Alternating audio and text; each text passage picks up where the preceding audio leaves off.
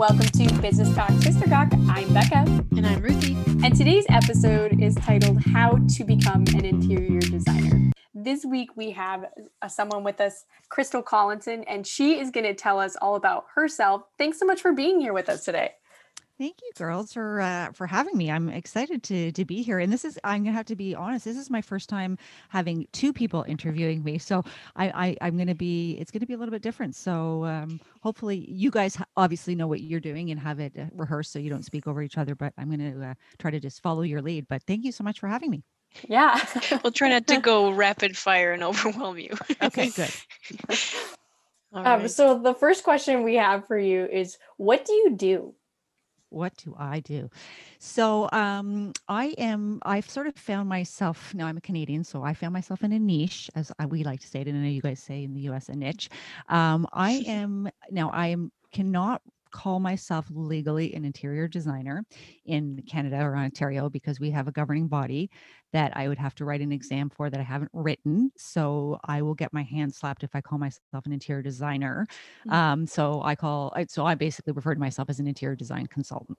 So I work predominantly with builders and developers of new homes and subdivisions. So I will do their model homes. So that would be like the show homes. Some people refer to them as show homes or model homes. So I will design and decorate and furnish them right from plans. So we're basically planning everything from just the plans as the house is being built. I already have the furniture picked out and artwork, and then we write down to all the little knickknacks and accessories. So that's sort of one side of the builder developer, I guess, sort of window or genre that I work with. And then I'll also do sales presentation centers. And so those would be like the retail stores that people would go in and to buy their to be built home. So they'll look at the site plans and they'll see where the different lots available and what type of houses can be built there. So, and that's becoming a lot more technical with all the different types of electronic, like they have a lot of TVs and screens that you can pull up this lot here I can put this house on, and with virtual reality things are getting a lot more sophisticated. So we incorporate a lot of that into the design. So we would be doing everything from picking finishes, all the electrical, all the millwork, which would be any custom whether there's cabinetry or what we call like a site plan table, so we design all of that. And then as well as doing like showroom design for tile showrooms or builders that will have their decor studio where purchasers will go in and purchase or would pick all their finishes for the house. So we're designing all that. So we would do, again, all the, all the drawings. So it's basically like the drafting and the plans to design those spaces as well. Wow. Okay, so this is very versatile, and you've got all kinds of things across the board that you're working on. But what is your why behind what you do? Why did you start with your design consulting? I think it was funny. It's when I was younger, I used to. So this can be sort of a funny story. I used to rearrange my furniture in my bedroom all the time. And I used to look at the Sears catalog and I'd look into the bedroom section and I'd be looking at the duvet covers and not even sort of realizing that what I was doing and why I was doing it. That was what I liked to do. I'd be like, well, I could move my bed over there. And so my parents would be downstairs and hearing me going, as I'm moving my furniture by myself, pushing it along the floor. And so I kind of always had that, but I didn't ever really think of it as being a real career. So all through high school, I did, I played sports and I did very well at sports and I was academically, good, and I had a good average. So I got into university and I went in for kinesiology, which is, sort of studying of the body. And I thought maybe eventually I'd be like a gym teacher or physiotherapist or something. And I got into that. And like within a semester, I was like, this isn't for me. I liked physical fitness and sports and all that for my own self, but I didn't really want to get into, I guess once I started diving really, really deep into it, I realized I didn't really like it. So I started, researching more about interior design and decorating and what does it really involve. And so I took a year and I think a half off and I took some art courses. And I mean, I'm not a great artist. I'm not a great, drawer. I can't draw great, but I can visualize and I can see. So I ended up getting into a college program and, kind of went from there. So it was kind of, I guess, suppressed for several years and not really realizing that this was a real viable career. Wow. Okay. So, how did you start practicing to get better at it as you were like, well, I'm not really great at this, but like I know that this is where I want to go? So I think what I realized quickly, once I was in school, like it was a pretty intense work intensive program. It was a 3-year program. A lot of them now are 4 years where you're getting a degree, whereas I did a 3-year for and just had a diploma because it really wasn't offered much when I went to school. So I think I just basically, realized that, okay, so my skills in drawing per se, like sketching, weren't great, but there was so many other ways of figuring out how to communicate what it is that I'm wanting to design and present to clients. So I think it was just sort of finding, okay, I'm not great at that, and either I will outsource it, right? I'll find somebody, and actually, in my my 3rd year of school is when I met my husband the year before, and he was in advertising and design, and his I would say he was a really good drawer. His sketching and 3D skills, like for sketching perspective, were amazing. So he basically did my all my artwork for me for my thesis project. And I said, hey, like in the real world, you would be hiring somebody to do this. So I'm now getting somebody else to do this. I did a big chunk of it, but he just sort of finessed it and made it look much better for my thesis project. But I'm like, that's reality, right? That's a skill set I don't have. Let's just figure out a way of getting it. I always say interior design, and what we do is we need to communicate our ideas the most effectively to clients, to the trades, to whoever is actually trying to execute what it is that our concept is or our design is. So it's just, I guess, becoming creative in ways of saying, okay, I can't sketch it, but there's much, especially nowadays, there's so many 3D programs out there that you don't even need to know how to draw anymore. Hmm. Yeah. So you had kind of mentioned how you have different skill sets than your husband does, and different skill set than other people around you, maybe even. But what kind of you obviously have this raw talent of being able to see a space and create something really cool. What kind of person really excels at being an interior designer? Well, it's funny. I think so many people have a bit of a misconception that it's just this great, oh, it must be so much fun doing what you do and you just get to be creative all the time. And in reality, if you are somebody that is going to be um working for by yourself, or as a junior, you're probably going to work for somebody else, so you're going to learn a lot of it, but it's 20% creativity and 80% project management and administration.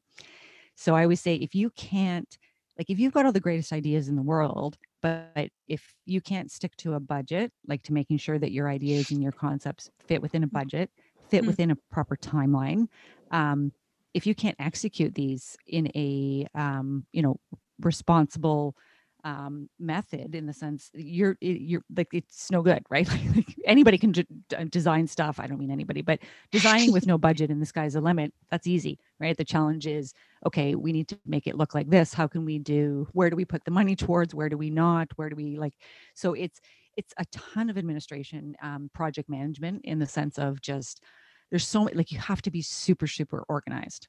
And I think a lot of people don't sort of see that. They think, oh, it's just a fun, you get to pick things and spend other people's money, when it's really not the truth. Yeah, so that kind of transitions us into that area of how do you do it. So, how did you do sales when you first started, and how did that kind of change over time? Sales or not, I mean, most of us go into the business not because we want to sell, right? I mean, in any type of creative field, right? Right. Most of us go into the business because we like what we're doing.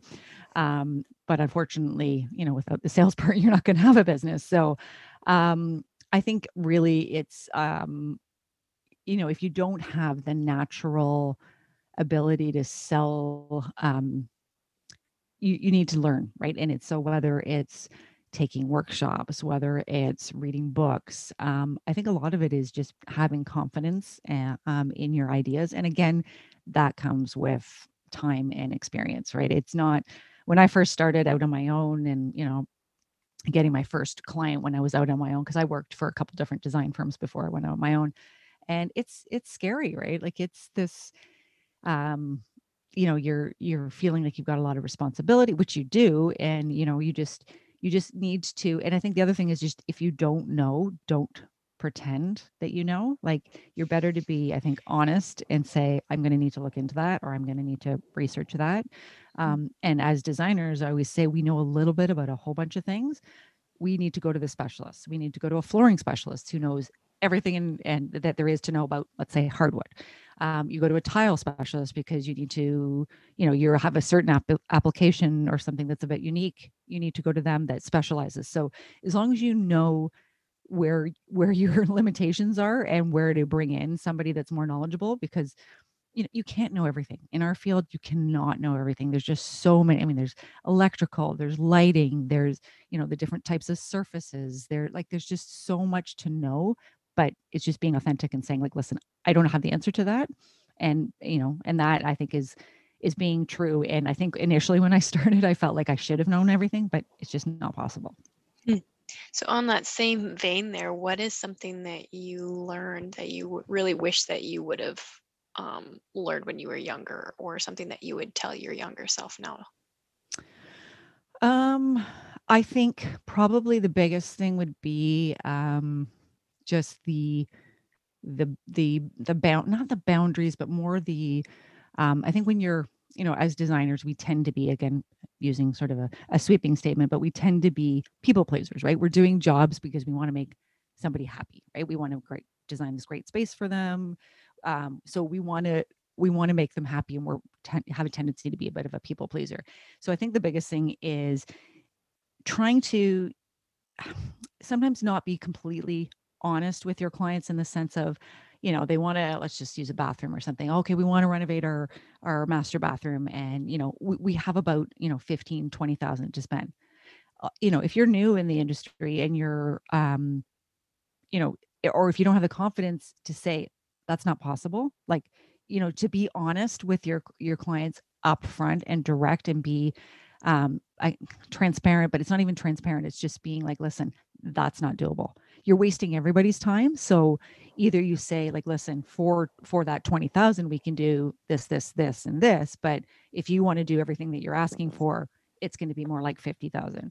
So I think that was conversations about money were hard, I think, when I was younger. And now I've just realized that, there's no sugarcoating it, because it's going to come out at some point. So you might as well be upfront from the beginning. And if it's not doable, then nobody's upset, and you've managed expectations. Mm-hmm. So how impactful was networking for you when you first got started, or is it impactful now? Oh, it's always going to be. And it's funny, when I first started, I think for me, the networking was more with other designers, and just learning, there's stuff you learn at school, but once you're out on your own, running your own business, it's learning about different resources and suppliers, and oh, don't deal with them because I've had a lot of problems with them. Or, geez, I need this, I don't know, soapstone. Does anybody know a good, like, soapstone's not super common. Be like, does anybody know a good fabricator? Or, like, just that sharing of information. There was that sort of form of networking that was initially part of like starting a business, was networking and just learning about trades and suppliers, and that, and that's continuing. Like, I'm always, now with the internet, because I've been in this business 20 years, there's just so much more, there's so much more information out there. There's so many more, like, there's groups and forums, and people are so open, which is amazing. It's wonderful. And I think it's so great that everyone's become more collaborative as opposed to competitive, because there was still, everybody held their cards quite close to their chest and didn't want to share a ton of information. But I was lucky to find a few designers that we helped each other out, because, that's what we did. It was like, oh, that's a great, okay, well, here's a great, contact. Give Brian a call, or give Jim a call. He's really good for whatever. And then networking, as far as clients go, I think you just have to start getting the word out about what it is that you do. And I think a lot of people can have a tendency to be a little bit, I don't want to say shy about it, but not necessarily, I don't know what the word is. Like, it's like, have your elevator pitch, so to speak, but be confident, this is what I do and this is who I do it for. Right? I mean, there's so many different niches in interior design that, it's not just residential, right? There's all different types of commercial. There's restaurants, there's hospitality, there's, you can take interior design and then get into the sales avenue where you're representing companies like flooring companies or fabric companies or that kind of thing. So I always say you just never know where your next job's going to come from. You just never know. Yeah. So in moving forward with your business and everything, what sort of partners were really best to work with for you to make sure that a project goes well? What do you mean by partners, like clients? Like people that you collaborate with, like like what would be your set of people that you work with to get a project done? I think what I found is I like to work with people that want to do a good job. And I know that sounds pretty obvious, but I've seen a lot of situations where designers have gone in and have spoken to the trades, electricians, the plumbers, the tile people, just horribly, right? And have just sort of treated them like the labor and the servants, so to speak. I mean, that's a bit of an extreme, but I think you're all trying to get to the finish line together, right? And it's just you are one piece of this big puzzle that nothing gets built by one person. You don't design by yourself in entirety. You have so many different trades that are going to be in there. There are times, like many times, where I've been like, oh shoot, I forgot to put that we needed wiring for here or something, right? If you have a good relationship with your trades or the site supers on site, they're going to help you. So I want people that understand that I'm not coming in there to cause problems. I mean, my tagline is design should solve problems and not cause them. And that's exactly it. We're all trying to get this project finished. We're all trying to do a good job. And so we have to collaborate. We have to work together. It's a team, right? It's it takes a village, so to speak, but it does. It takes a lot of people to get the project executed and finished to what the original vision was. Yeah. So how do you budget for projects, and how do you know what to charge based on like organizing all of the supplies and all of that for what you think it's going to be in the end for them to get their project done? Well, as I said, I work predominantly with builders. So I have to go in with a flat fee, meaning a lot of designers, residential, will charge hourly, and that's a never-ending discussion that we have as designers and decorators. Is the fee system, because there's just so many different ways people charge. Like there's per square foot, there's hourly, there's percentages, there's this, there's that. So there's different things. So typically, what I will do is, because when you go into design a project, you're going in and saying, okay, here's what my design fees are going to be to design this project. I don't know exactly what's going to go into this project yet because we haven't designed it. So we always like to say, like, the furnishings budget is going to need to be developed once the design is developed, because it's really like you would completely shoot yourself in the foot. With the exception of model homes. Now, I've done so many of them over the years that I can say, okay, 3-bedroom, 4-bedroom, there's not a lot of variables. Like, we know what you're going to need in each of these rooms. And so I can give an actual furnishings price for. But like, if I'm doing a sales center, or if I'm doing a decor center, a design studio, like, we have no idea, right? Like, there's all this custom millwork that has to be drawn. We have to get it priced. So it's really about, here you're hiring me as a designer, so this is my design fee to do this, and then we will develop the furnishings budget. Is there any crossover of interior design with home staging opportunities? I know you kind of said like a little bit about the knickknacks thing or whatever. Is that really common or not really? I've done one house where I staged it, and it was because it was for a builder that was building like a one-off custom home, and they just like kind of like bought a bungalow or something, and then tore off the roof and rebuilt it. And they said, would you do it? And I said, yeah, because I had a relationship with them. But it's a very different it's a different beast. Staging, you tend to rent the furniture, and maybe you, from the knickknacks, like all the accessories, this stager may have an inventory, and then she'll just reuse them at different houses. But you're going to typically rent the sofas. You're going to rent all the furniture. Whereas when we do model homes, we purchase everything, and the builder purchases that in its entirety, and they own it all, and we're done, right? Like, it's not staging.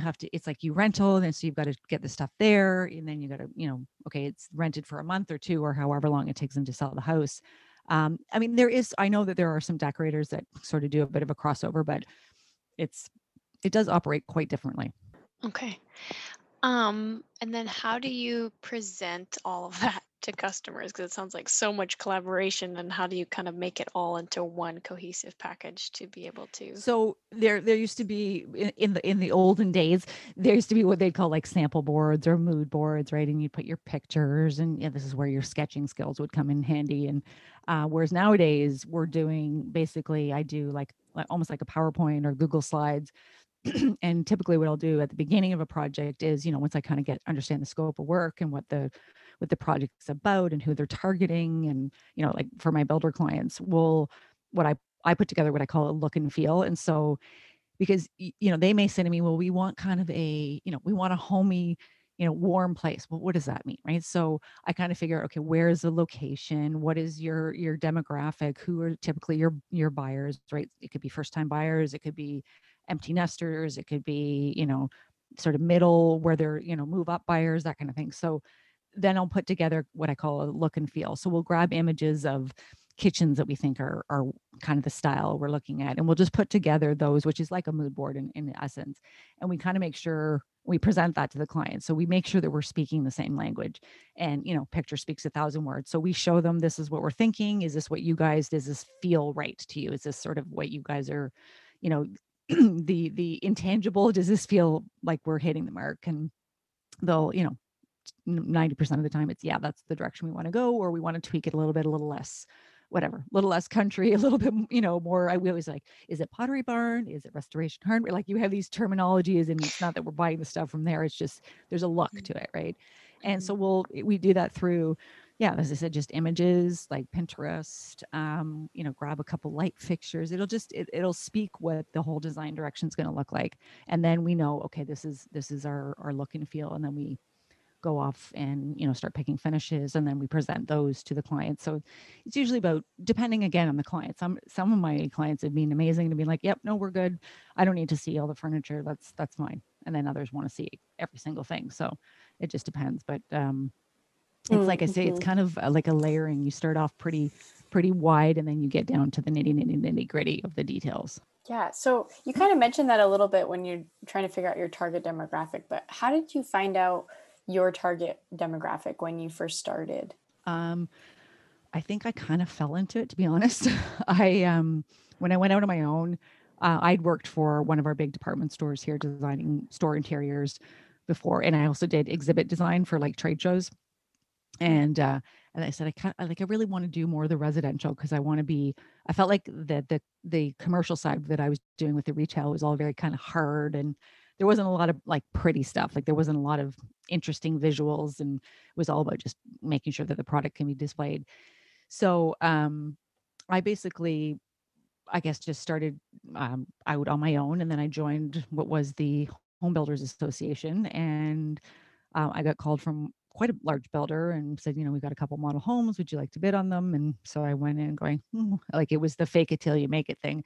I really didn't know like what I was doing. I mean, it was like, okay, we got to furnish a house. Like, I get that, but there were some nuances of the business and the industry. And then thankfully, one of the sales managers there, her and I are still good friends to this day. She kind of helped guide me a little bit on what I needed to do, and then it just sort of rolled from there. Wow. So what resources or tools would you think be beneficial to somebody else who wants to get started in consulting like this? Well, I think you need to really understand what the industry really is about. Like, when I was saying like the misconception of, it's just picking pretty things, and it's not. And especially if you're running your own business, it's really not. That's such a small portion of what you do on the day to day. As Rebecca, running your own business is, you're wearing 25 different hats, and there's just always so much stuff to be done. And I think you just need to really understand what the business is about. And if I would recommend going to school.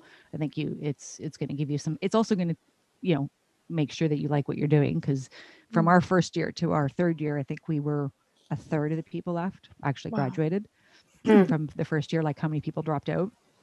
So I think that that's it's a good sign to see if you really, really enjoy it.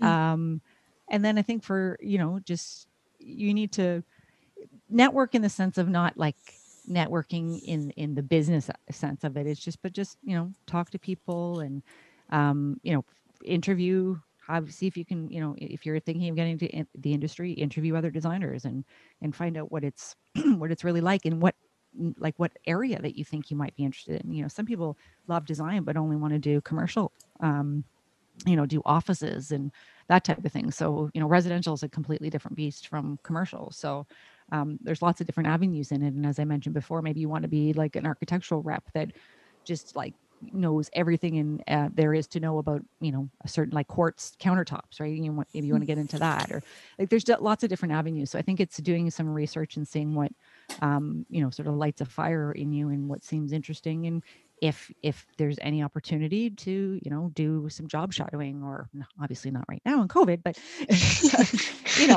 some sort of that type of, interning, just to really understand and make sure that what is happening, like what really happens is what you want to do, and just be open to it, right? Because there's a lot to learn, and ask questions.